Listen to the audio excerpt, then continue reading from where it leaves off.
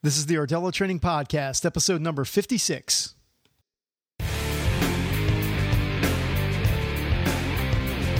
Welcome to the Ardella Training Podcast, the podcast dedicated to forging athletic bodies around the world. ArdellaTraining.com is the no BS authority in kettlebell and barbell training for today's athlete, coach, and fitness enthusiast.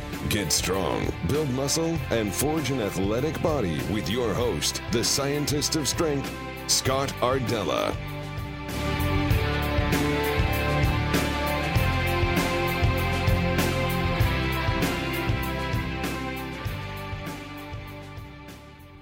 Hey guys, what's up? Thanks for being here today. My name is Scott, and if you're new to the show, I appreciate you joining me this week for the podcast. This podcast is dedicated to excellence in strength training and improving our potential. So I really thank you for listening and joining me today. Now, in this session, I've got a great show for you as I'm really excited to bring you this awesome interview with James Clear as we discuss topics in strength training and habit development. I'll tell you about James in just a minute. And also, I want to thank a listener and subscriber to the show, and that's Andrew, for sending me an email and suggesting that I do this interview with James. This is really a great suggestion, and I'm glad that this all worked out so that I could bring you this high-value interview. Now, I've got a few quick announcements before we get started and before I tell you about James. If you could please remember to share your review in iTunes or Stitcher. The reviews really help to build the show, and it's super easy for you to drop in a quick review. It's been great to see all the positive reviews coming in so far this year, so thank you so much. I really appreciate it. The second thing is, make sure that you listen all the way through to the end of the show because I've got a couple of great book recommendations for you related to the topics that we discuss in this interview.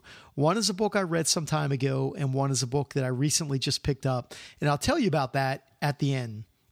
Also, I have some really exciting announcements I mentioned on the last podcast that are going to be coming very soon, and I'm getting closer to announcing what's coming.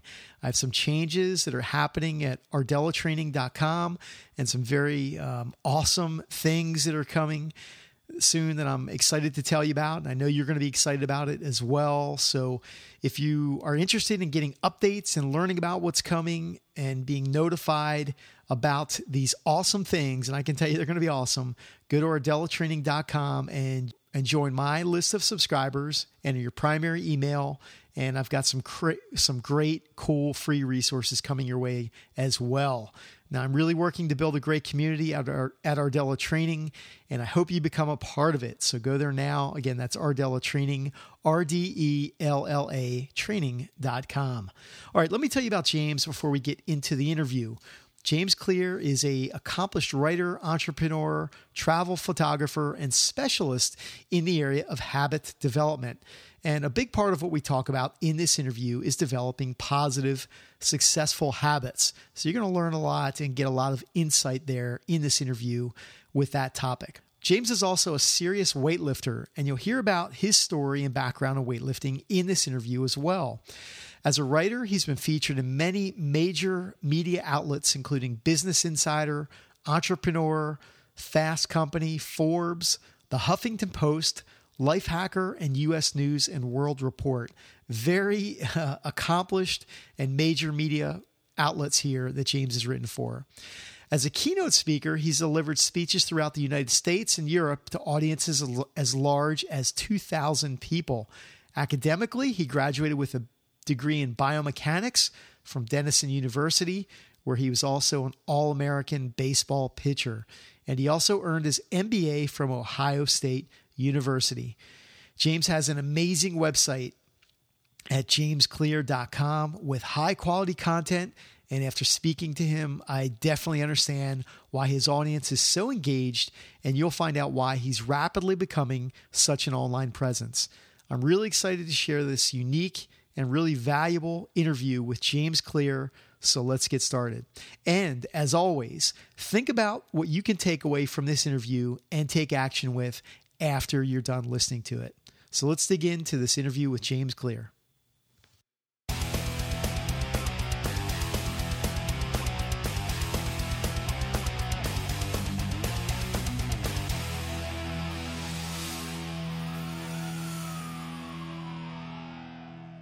All right, guys. Well, I'm really excited about the interview I have for you today. Joining me right now is entrepreneur, weightlifter, and travel photographer, James Clear. Thank you so much for being here today. I really appreciate it. Yeah, absolutely. Thanks for having me on, Scott. I appreciate it. As I always like to do, let's dive right into the questions. And for the listeners that aren't familiar with James Clear, can you tell us about your background in training and also a little bit about yourself before we get into things? Sure. So as far as training goes, I grew up as an athlete and played all different types of sports, basketball, baseball, swimming, even football for a little while, even though in football there are guys who are getting hit and guys who are giving hits, and I was always getting hit. So I switched to some other stuff that I was better at. But anyway, I played that all the way through high school and played baseball in college. And then after I got done, I started training on an Olympic weightlifting team. So I got into that, and I was exposed to the lifts earlier on. My dad had done a little bit of it when he was younger, and so I learned the clean and all that stuff from him. So I was familiar with it, but that was the first time that I took it seriously.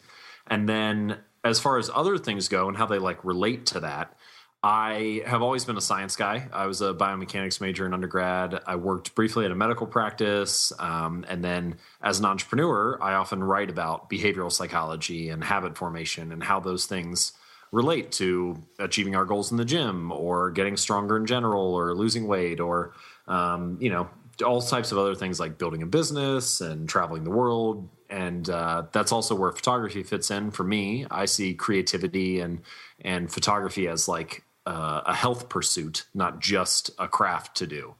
It's a way for me to decrease stress and sort of connect with others and share a message with the world. So right. The central message between all of those things is that the habits that we have and the system that we use to achieve whatever goal you're working on matters, that those choices can be optimized, they can be improved. And if you understand how your environment shapes your actions, how your habits work, and how to improve behaviors in general, you can take that framework and apply it to whatever you're working on. So I apply it in the gym, but I also apply it as an entrepreneur in my business or as a photographer when I take pictures. So all of those things are sort of wrapped up in that same methodology, and that's the training that I came from and how it sort of is weaved together now in the articles that I write every week. Excellent. Well, we're going to get into the habit stuff here in just a little bit. Let's dig into the Olympic weightlifting a little bit more. So, did you compete in Olympic weightlifting, or were you just involved in it for several years? Or yeah. So once I got done playing baseball, I went to graduate school, and while I was there, I lived in Scotland for a little while, and then came back and joined Columbus Weightlifting, which is a team in Columbus, Ohio, and that's run by Mark Canella, but there are a lot of great lifters on the team. Drew Dillon and Bob Davis were both great lifters that were in the top 10 in their weight class when I was there. And then Holly Mangold, who lifted in the 2012 Olympics in London, she was an awesome female lifter that was on the team. So basically, I was surrounded by people who were much better than I was, but it was an awesome place to learn the lifts, and I had great training and great coaches and teammates, and so it was a great place to be, a great place to train every week. Awesome. So I joined them, and then I've done a few meets. I since have moved from Columbus, so I can't compete with them anymore since I'm in North Carolina now. But we still hang out and talk, and I have continued my training down here. So I'll probably line up a few meets to do later this year. Nice. So you're still pretty heavily involved, obviously, then, if you're getting ready to compete in Olympic weightlifting. Yeah, I train pretty much Monday, Wednesday, and Friday every week. It's funny. Sometimes a lot of the more intense lifters will train more often, especially as you get higher and higher in the ranks. But I just can't. I don't know. My body doesn't handle the recovery as well. I could maybe do 4 days a week, but that would be about my max. So anyway, but I'm still training every week. Yeah. Very, very taxing, the Olympic lifts. So, my background is a former bodybuilder, and then a few years ago really got into kettlebell training, and then kind of rediscovered the barbell, the right way to use the barbell. And more recently, I've kind of transitioned into Olympic weightlifting, and it's amazing, really. I mean, I'm still pretty early in the journey, but what do you think is so unique about the Olympic lifts, and who aren't good candidates for Olympic weightlifting? Well, I'll take the candidates piece first. So I think for, obviously, if you have severe mobility issues, or if you can't, if you just can't get into positions, then that's going to basically hamper or eliminate your ability to do the lift. So there's a certain threshold for flexibility and also positional strength You see that a lot, like at the bottom of the clean, which is basically a front squat position. That's like there's some positional strength required there to be able to maintain that the proper technique. And so sometimes you got to work on that stuff if you're not flexible or mobile enough or positionally strong enough to handle the lifts at all. So there's a little bit of that. But when you think about technique across like a range of body types, there are some great side-by-side photos that will break down and show you that lifters who are like 6 feet 6 inches tall and a lifter who's 5 foot 6 inches tall basically are hitting the exact same points in the movement structurally. So even though the levers are slightly different, it may have small idiosyncrasies associated with them. More or less, the movement is the same regardless of body type or body size or weight. So basically what I'm saying is the excuse of like, oh, I'm not really built for this, it doesn't really hold up. You may not have the strength that you want now, or you may not have the flexibility that you want now, but your body can probably move in that way. So I would say that. And then the other thing is that a lot of times you'll hear people say funny stuff like, well, if you're working on technique stuff with like just the bar or just a broomstick handle or a PVC pipe, right, they'll be like, well, I can't do it right unless I have a little bit of weight on there. Or like, my technique is better when I'm holding heavier weight. Yeah. But the truth is, for world-class Olympians, the technique is exactly the same, whether they're flinging around a broomstick or 170 kilos on the bar. So, right. Basically what I'm saying is, you don't have to be strong to do the lifts either. The technique can be proper even if the weight is low. Right. So that would be my response to the who are good candidates for this. And then, and then it comes down to what your other question was, what makes the lifts unique or what makes them special? And yes. I think in comparison to a lot of other lifts in the gym, the thing that does make them unique, I mean, obviously they're great for all kinds of stuff, training athletes and explosiveness and speed and, strength and all that stuff. For that, they're, in my opinion, they're like the kingpin of lifts because they provide all of those benefits. But the other thing is they're incredibly technical. Now, the squat is technical, the bench press is technical, the deadlift is technical, but none of them are technical to the degree that a snatch or a clean and jerk are. Because of that level of technical difficulty, I think they present an interesting challenge in the gym, which is that you can be doing the lifts for 30 years and still have things to work on. Yes. So, yes. Because of that, it's kind of it, and this doesn't work for everybody's personality. Some people just get frustrated with them and don't want to do them anymore. But for me, I love that process of continual improvement and always having something to work on to deliberately practice each week. And so in that regard, the lifts always give you something that you can improve upon. Yeah. That's one of the big hooks for me is just, so with the kettlebell, it was really kind of, rediscovering movement.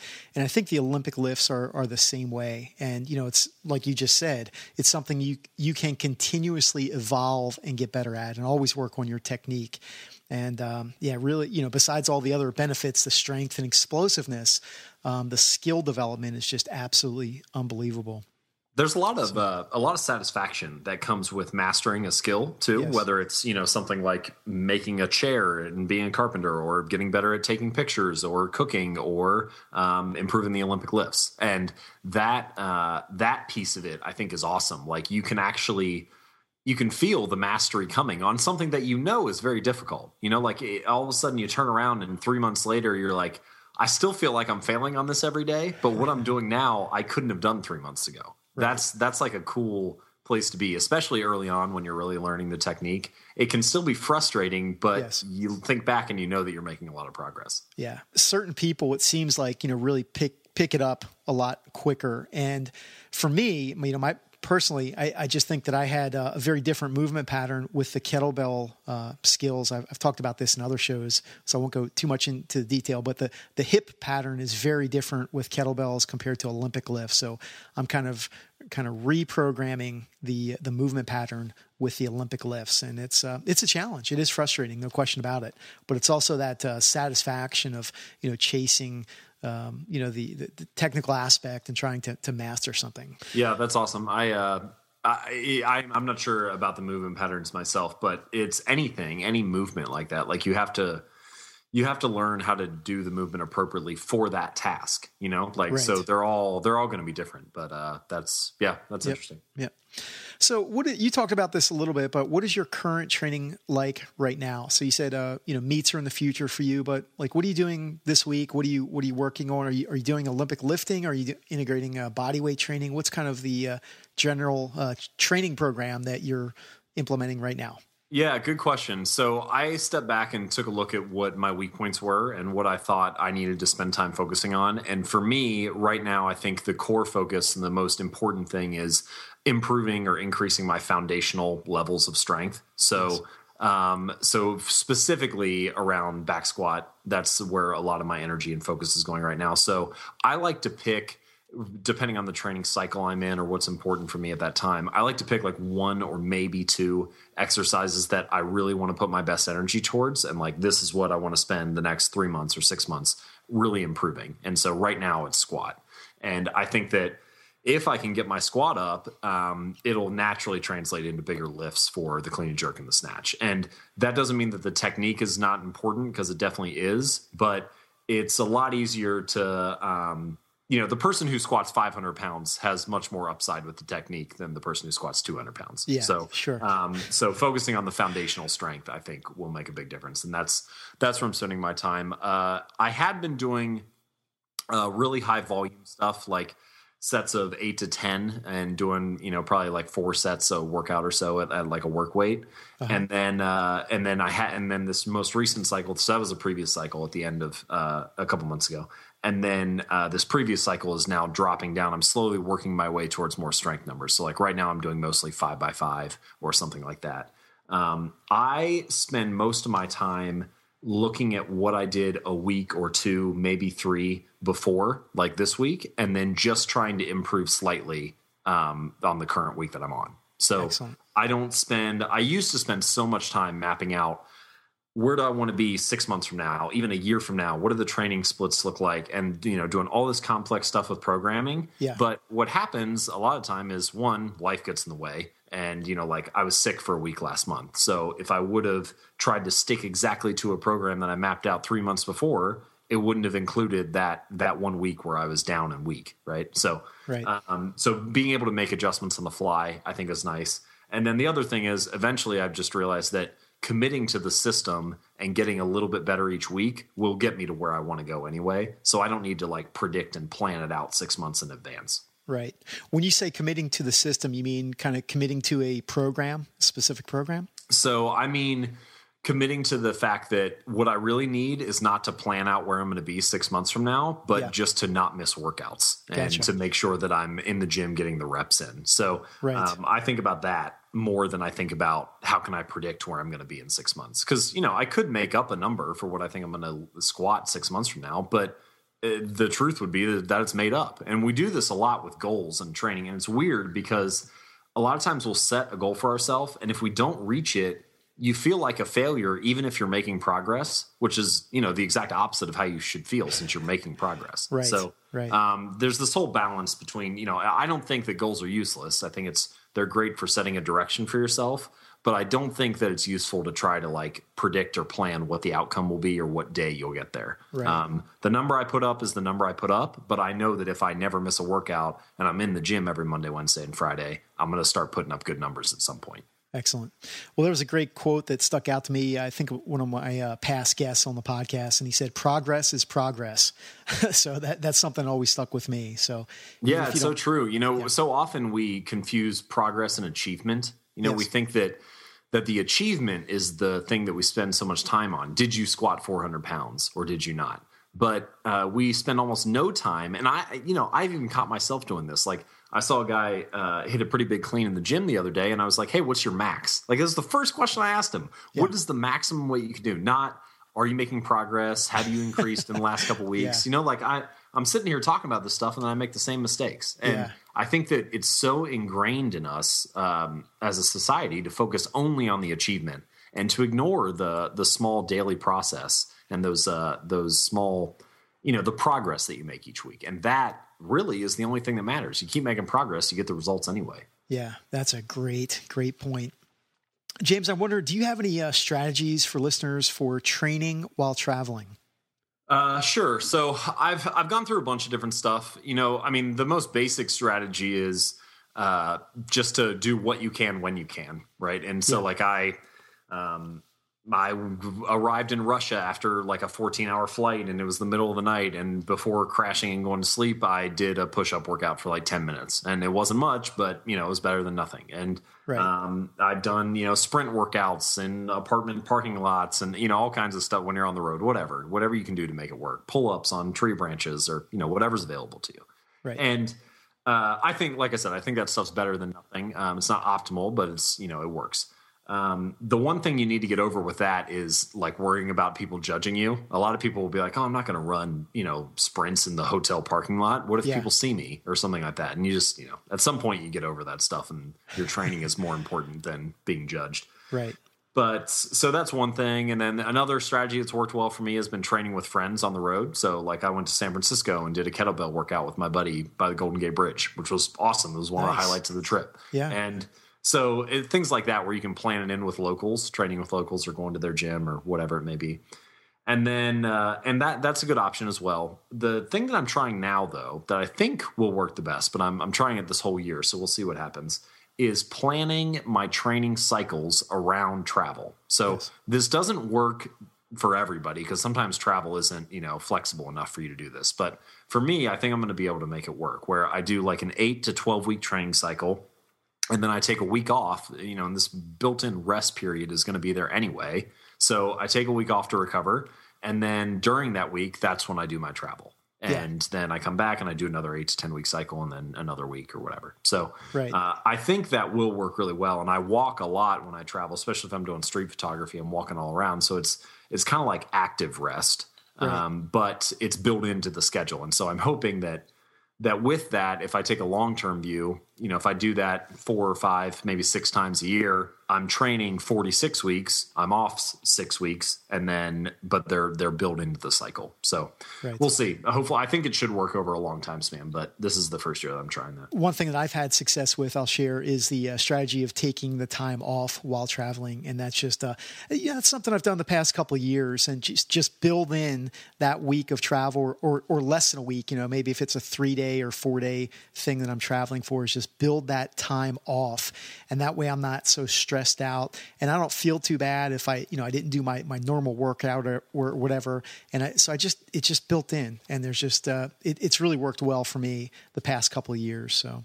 Yeah. And if it's planned, you don't have to feel guilty about it. Right. Yeah, exactly. It was part of the schedule anyway. So that does help reduce some stress as well.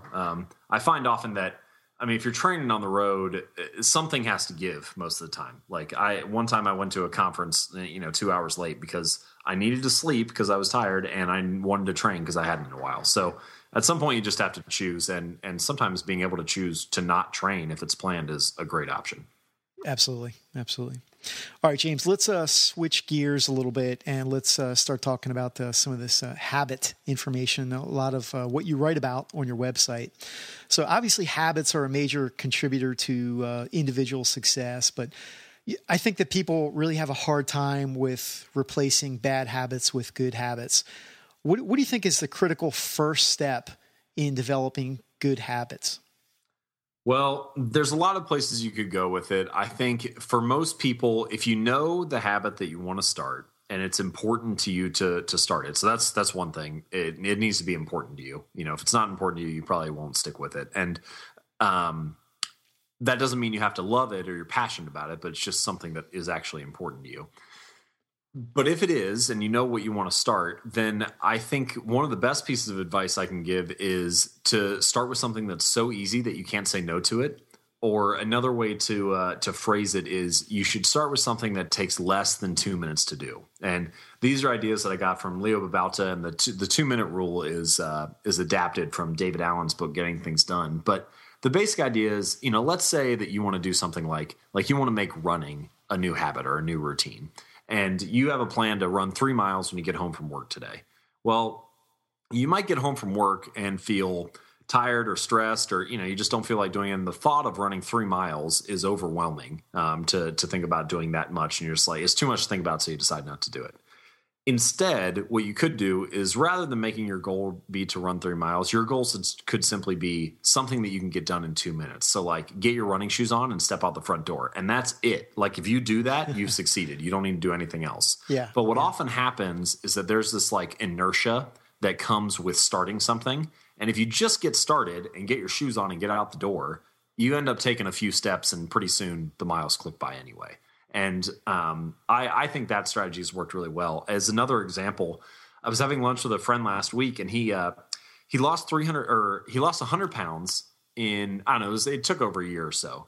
But when he started adding exercise into his routine, he made a rule for himself where he was not allowed to stay at the gym for more than 5 minutes. So that was all he was allowed to do. He went to the gym. He went there, 4 or 5 days a week or whatever it was for his schedule, but he could only stay for 5 minutes. And after like a month or so, he was like, I kind of feel like staying here longer than 5 minutes now. Yeah. And so it's almost like reverse psychology, teaching yourself to start so small that you can't say no to it, and then just building from there. And this is a completely opposite approach from what most people take when they think about getting fit or achieving really any goal. Most of the time, people focus on the end goal, the big thing that they want to achieve, right? This like castle in the sky, the let me lose 100 pounds or something like that. But instead, I'm saying focus on the completely opposite side, which is how's the smallest, easiest way you can get started, and focus only on that. And if you can do that and prove to yourself for a month or 2 months, hey, I'm the type of person who doesn't miss a workout. Yes, I'm there for 5 minutes, but I have not missed.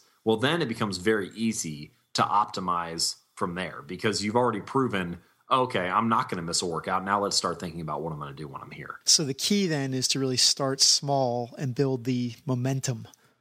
Yeah, well, here's another analogy or an example to clarify it a little bit more. So I was talking to my friend Sebastian Marshall, and he was telling me about this metaphor that he was using with the client. And the idea is we all have goals that we want to achieve, or we all have a dream that we're working towards, or something we want to improve. And for us, that's the castle. It's the thing that we dream about. This great, losing 100 pounds might be your castle, or squatting 50 pounds more might be your castle. Whatever the goal is that you have. Yeah. And most people like to focus just on the castle, like think about the dream and focus on this big thing that they want to achieve.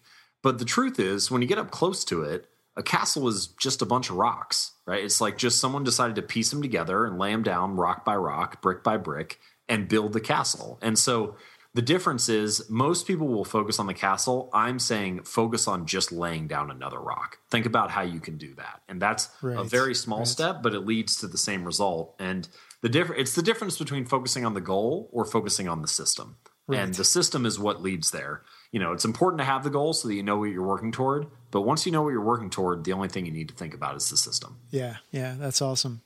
I'm going to ask you for a couple more specific examples on exactly what you just spoke about. So let's take that analogy to nutrition. So someone that wants to make a positive nutritional change, what would be the scenario, the example around a better nutritional habit? Yeah, so nutrition's a great example because I don't know why, but with this one thing, for some reason, a lot of times people are very like all or nothing in their thinking. So they think, I have to stick to my diet plan, and if I break my diet, then I've failed, and I might as well just give up and try to find a new diet or something like that. Right. It happens. It's weird how often it happens. It's like if you have one bad meal, people feel like they failed on the whole diet, which is, if we take our castle analogy, equivalent to laying like one bad brick and assuming that the whole building will fall down. It's like, just take the brick away and put down a new one. So anyway, an example would be, let's say that you're trying to eat healthy. You don't have to change every meal that you're doing. Just focus on buying like one new vegetable this week at the grocery store. So that's something that's so small. I mean, that takes 30 seconds. You're going to be there anyway to buy food. Yeah. Just pick up a new vegetable that you haven't bought before and buy that. So that could be one focus. Another focus could be this week, instead of drinking whatever it is you normally have, just drink water. That's the only change. I mean, it's not going to take you long at all to fill up a glass of water instead of something else. Just focus on that. You don't have to do anything else. And by taking this small step approach, you can gradually increase and improve and add new behaviors in without any of them being overwhelming. Each change that you make should almost feel easy. I mean, you should never be picking something that is so radical of a change that it's a hassle for you. And that is pretty much exactly what people do with diets most of the time. They choose to completely change their diet overnight or try to transform into someone totally new. You can get there without doing that. Just choose to start by doing things that are really small. What are your thoughts on picking one new habit a month? So I've heard some people advocate, just pick one habit a month to focus on. It takes about 30 days roughly, although some science disputes that, to form a new habit. So what are your thoughts on one new habit per month? Yeah, I mean, I think that's fine to initiate, a new behavior, to add something to your life. Some people like having that, that box or that decision-making process that can give them like a finite time for when they should add something in. I definitely think that there's no time, 30 days is not some magic number. It's going to depend on, one, the habit that you're performing, but two, a bunch of other stuff that's very unique to you, your circumstances and where you're living and the environment that you're in. Like that, I've written about that a lot as well, environment design and choice architecture, and how the things that are around you, whether they be the things on your desk at work or the items in your kitchen at home, how those impact the choices that you make. Many habits that people have are they're just responses to the environment that you're in. If you took 100 people and placed them on a beach, most of them would feel relaxed and, relatively happy. Right. But if you took those same 100 people and put them in a war zone, most of them would feel very stressed and worried and anxious. Yeah. And it's not that it's, has something to do with their personality or who they are. That's just a response to their environment. So those are two extreme examples, but it works the same way on a smaller scale. The things that you eat are a response to what is around you. The things that you do or the behaviors that you have are often a response to the way that your room is designed or the things that are available to you at the time, whether it be at your office or at your home. So as another example, or as a more normal example, if you walk into most living rooms in America, all of the couches and chairs face the television. So if you go and sit down in that room, what is the natural first thing that you're going to do? Like, most people are going to turn the TV on because that's what the room is designed for. Right. Now, I'm not saying that you need to change the way your entire house is designed, but if you adjusted the way that room was structured and had a chair facing in a different direction, and instead of having the remote on the table, you had a book there, and instead of having the television out, you had it, behind a cabinet or a door or something, it might be a lot easier to make a different decision. The room wouldn't be driving you in that direction. So Environment can play a big role in the habits that you have as well. I've heard, I've read about habits, and some people will refer to good habits as daily success rituals. What does that mean to you? And do you think that's a good term for strong habits? Sure. I mean, whatever term works for you is the term that's the best, but I don't think that a habit has to be daily. Now, here's the interesting thing, if we're going to get into the semantics of it, just to provide some clarity. So if you look at the science or the research behind a lot of this stuff, when most researchers are talking about habits, they're talking about a behavior that is automatic, something that's really quick, usually that happens in less than 30 seconds. Yes. So like flossing your teeth could become an automatic behavior, something you just do without even really thinking about it, or brushing your teeth.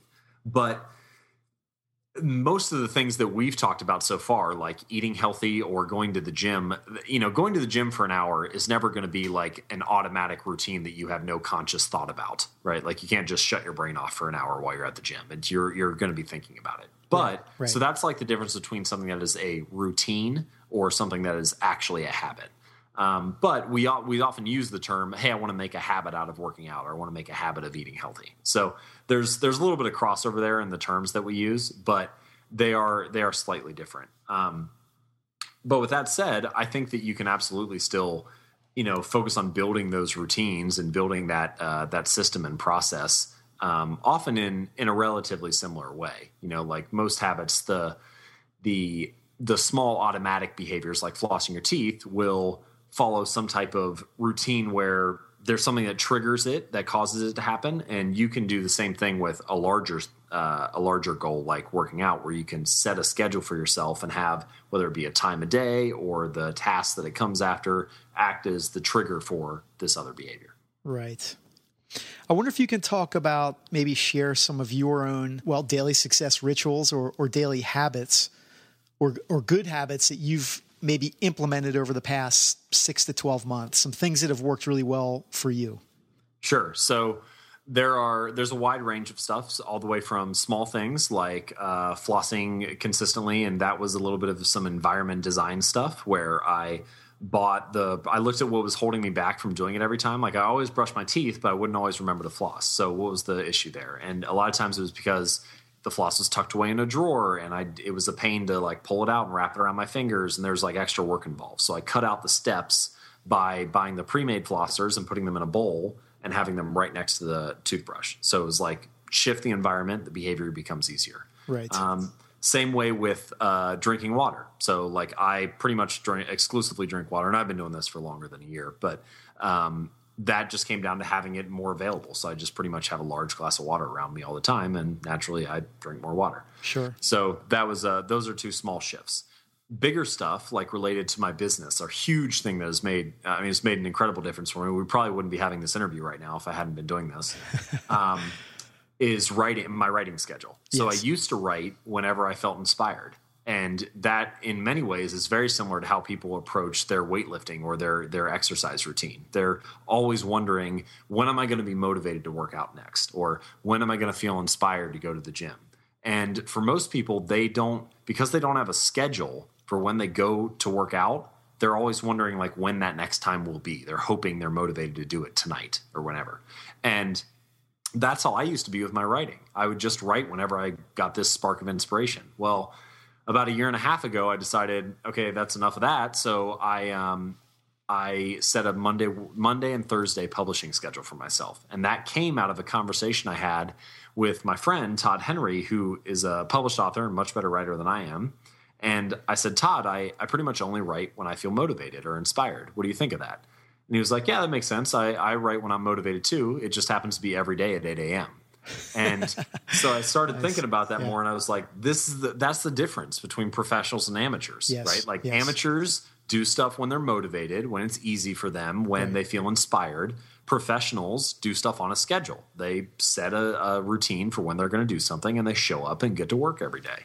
And when I started approaching my writing like that and published something every Monday and Thursday on jamesclear.com, lo and behold, became the most popular website that I've created. And, the community's grown. It's been great for me in all ways. So having that schedule's been big. I do the same thing with weightlifting. I've already mentioned I have my Monday, Wednesday, Friday lifting schedule.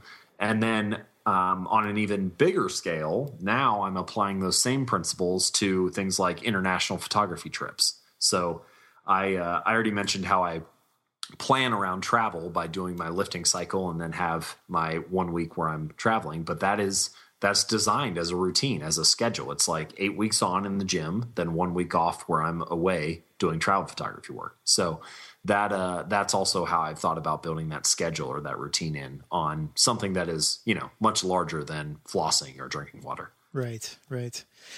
I was debating whether I was going to ask this question or not, but why do you think that some habits would be easier than others?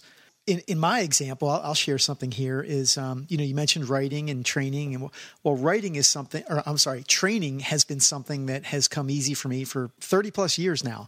And it's just, it's kind of an automatic thing that I do.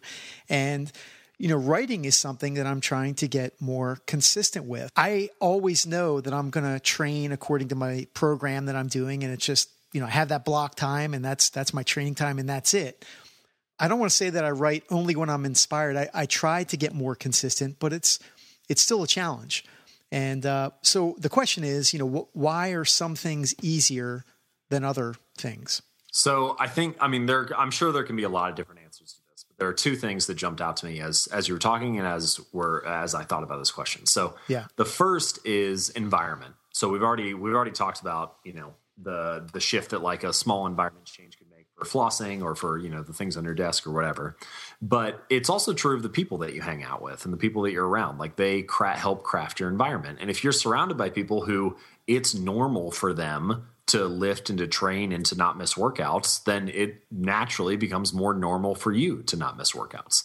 Meanwhile, if you're surrounded by people who write consistently and deliver every single week, then it's going to become more normal for you. Like it helps shift your worldview. So having that can be one thing. And then there's also physical environment changes. Like, do you have a clean space to work in? Do you have an environment that makes it easier for you to write, or are there distractions that creep in? Like, you wouldn't want to lift in a gym with a kickball team playing in the middle of it, right? Like that would be a distraction that would take you away from your workout. Well, same way with writing, like you wouldn't want to write in a room with a television on or music or other people running around or whatever. And I'm not saying that's what you're doing, but just to illustrate the example. Yeah. So there are plenty of ways you can craft your environment or simplify to make it easier for you to get that work done. And honestly, it's funny. I talk about people walking around the room, but with a laptop, it can be the same way on your screen, right? Like how many tabs do you have open? Are you messing around on Facebook or Twitter? What else is distracting you on screen and in that real estate, in that space from doing the work? Sure. So those are some things. But the other thing, and perhaps the more powerful thing, is identity. And so to give you an example, think about like a runner. Like there could be two types. Like there could be one person who says, all right, I want to start running because I want to run a half marathon. And so they work towards that goal and they want to complete this race. And then there are other people who run and they might train for the same half marathon, but the real reason that they're running is because they're a runner. It's who they are. It's like part of their identity.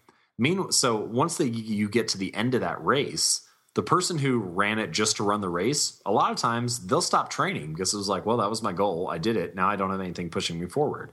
Meanwhile, the person who was running because it was part of their identity, they keep running because it's who they are. It's just like what they do. And for you, it sounds like showing up at the gym, like that's just part of your identity now, right? Like that's who you are. You're not doing it for, you could be training for something, you could do a competition, there could be all other things associated with it. But when you get down to it, it's just part of who you are and what you believe about yourself. And at some point, I can't say exactly when it happened, but at some point that happened after you did enough workouts. And this is where I think it translates to writing or whatever else you're working on. If you do something enough, if you take a behavior enough times, each time you take it, it's like a signal to your brain that says, I believe this about myself. I'm proving that I can do it, and this is important to me. And if you do that enough, you start to believe that new identity. And that's, for me, like I was very inconsistent with writing, but after doing it every Monday and Thursday for a year and a half, it's just what I do now on Mondays and Thursdays. It's not, there's no debate about it, about whether it'll occur. It's just like part of my identity now. And like I said, it can take a while to do that. And this comes back also to the things we talked about earlier, like making sure you start with something that's so simple you can't say no to it. Like I put out some crappy articles in the beginning. There's some stuff that just wasn't good, but right. I wasn't doing it to judge how good it was. I was doing it to focus on getting the craft done and proving to myself I can do this without missing a day. Yeah. And of course I want to create something great every Monday and Thursday, but in a lot of ways it's exactly like the gym, to be honest. Yes. If I write every Monday and Thursday, I know that on average, I'll produce 8 or 9 articles a month. And I can't predict which ones will be good, but I know that if I write 8 or 9, 2 or 3 of them will be popular. Yeah. And it's the same way in the gym, right? Like I can't predict which days I'm going to put up a big number, but I know that if I show up every Monday, Wednesday, and Friday, there's going to be some days when I hit a PR. Yeah. That's a great analogy. That really resonates with me because, again, you train through a month and every workout is not going to be, knock it out of the park, solid workout. And, Dan John talks about this, sometimes you're going to have this punch the clock type workout, but you're also going to have those really good workouts as well. It's just not going to happen every day. And I think that's just a really good analogy. So I totally well, you get basically that. are giving yourself permission to have below average workouts, right? Yeah. Like that's, you're saying, I know it's going to happen sometimes, but I'm going to keep showing up. Well, it's the same way with writing or anything else. Like you have to give yourself permission to write stuff that's below average. Not that that's the goal, of course, it never is, but it's the cost that you have to pay on the way to getting something that's excellent. Right. You just got to keep plugging away. That's the bottom line. So, James, let's talk about your site, jamesclear.com. A lot of great information there. I recently kind of came onto this site. As a matter of fact, I first heard about your site from Dan John, who I interviewed, and he had mentioned that he was reading an article on your site during that interview. So can you tell listeners that haven't been there yet, what is the goal with the site and what are you hoping it serves for people? Yeah, well, first, it's really nice of Dan to mention that. He's a great guy. He does awesome work. So it's a privilege to have him reading and to have you reading. So as far as the goal with the site, as I mentioned before, the central theme is around behavior change and habit formation. But I I prefer much more to be a practitioner than like someone who talks just about theory and ideas. I respect the science. I try to back a lot of the stuff that I write with research. But at the end of the day, I think that's like the athlete in me. I want to be in the gym trying it. I want to be writing the articles and building a business. I want to be, out in the world and traveling and, pursuing adventure and creating photos. I think that's just as important because a lot of times, an idea can sound great in theory and it can take some work to come up with good ideas. But at the end of the day, anyone can have an idea. It's putting it into practice that really makes the difference and is the hard part. So I try to stay balanced with both of those. And so my articles will cover research and the science behind ideas, but then it'll also draw on my own experience and what it looks like to implement things in the real world. So that's usually what I write about. There's a contact form on the website. So if people have questions about what we talked about, or if they want to reach out to me, they're free to do that. And like I've said before, I publish new articles every Monday and Thursday. Excellent. What do you recommend for a new visitor to the site? Where should they start? I have a best of page, and that lists some of my most popular pieces of content. But probably the number one thing, especially based on what we've talked about today, if people are interested in learning more or reading more, I put together a guide. It's about 46 pages called Transform Your Habits, and it summarizes some of the ideas we talked about, and then dozens of others for behavior change and implementing new things and achieving your goals. And so a lot of that is covered in that guide, and people can download that for free at jamesclear.com/habits. And that'd probably be a great place to start. Fantastic.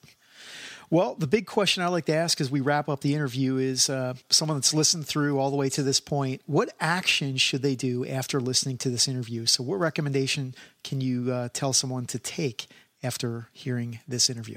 Yeah, great question. I love that you ask it. I think one of the problems with, a lot of interviews or articles or, wherever we get information is that we'll read something and get through it and be like, oh yeah, that sounded like a decent idea. Or maybe there's one thing that spoke to you, and then we move on with the rest of our lives. And I think my encouragement would be everything that I said today is probably not a perfect fit for you or your circumstances, but the conversation that we've had, whether it's around taking an action that's so small that you can't say no to it, or starting with something that takes less than 2 minutes, or adjusting your environment and making a change there that makes a habit formation easier, or any of the other things that we talked about, there's probably one or maybe two things that really you were like, oh, that could fit in my circumstance. That could fit for my situation.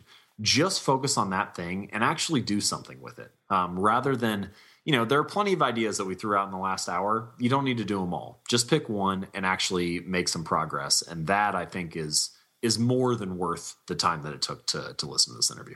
Absolutely. Well, I love it. I mean, again, that's the whole goal of the show, is obviously to provide quality content and education, but then ultimately have people take action with the information. So as a listener, I hope that there's one thing that you learned during this interview that you can take action with. I guarantee one thing that there are a few things that I learned during this interview that I will take action with.